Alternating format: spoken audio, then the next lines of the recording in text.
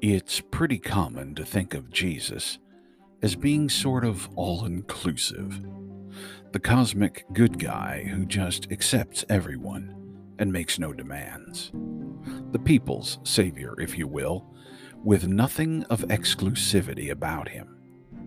But is that really the way the Bible portrays him? We'll spend a minute on that today on Through the Word in 2020. I'm Reed Ferguson.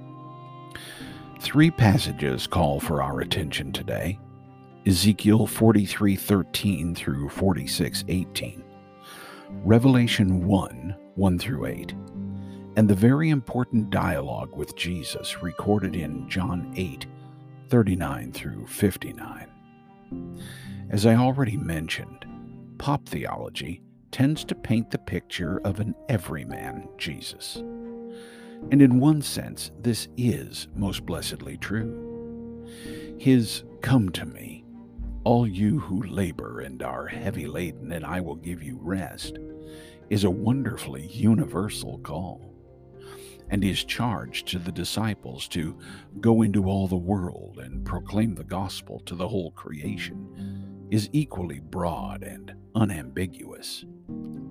But reading and understanding the scriptures, and thus understanding Jesus himself, requires more than plucking one passage here and there and making that the whole of our understanding. So when we come to a passage like this one in John, it is the words of Jesus himself that give vital additional context. Now, in this brief discussion, Jesus makes three eye-opening statements, probably surprising to many. First, if God were your Father, you would love me. We need to make no mistake here. Are you a child of God? Is God truly your Father?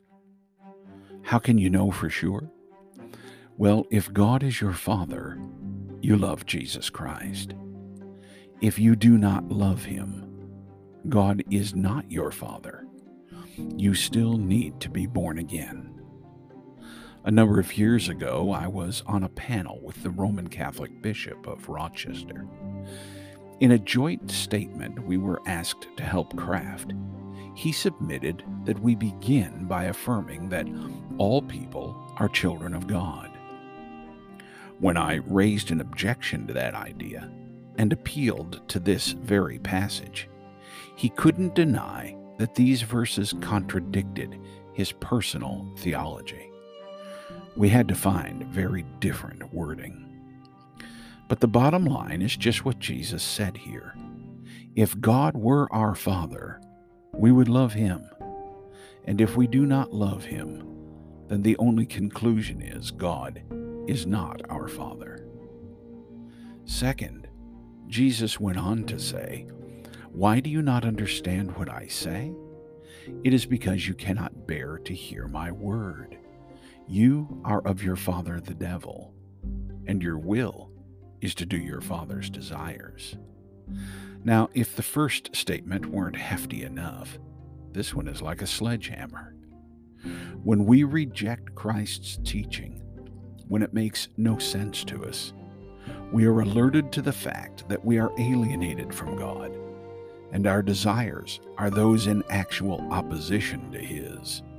We are lost and desperately need a Savior. And third, why do you not believe me? Whoever is of God hears the words of God. The reason why you do not hear them is that you are not from God. That is a third and definitive strike, is it not? To fail to believe all he said and taught is proof we are not from God, and Jesus is unequivocal on that count. We cannot reject him and his word and be right with God. Talk about exclusive. That dire reality being the case, we're grateful then to go back to those two verses I cited at the top of this discussion. If you find yourself excluded under Jesus' criteria here, then come to him, Run to him, all you who are weak and heavy laden in your sin. Because he also adds, quote, I have come down from heaven, not to do my own will, but the will of him who sent me. For this is the will of my Father, that everyone who looks on the Son and believes in him should have eternal life, and I will raise him up on the last day. Close quote. God willing, we'll be back tomorrow.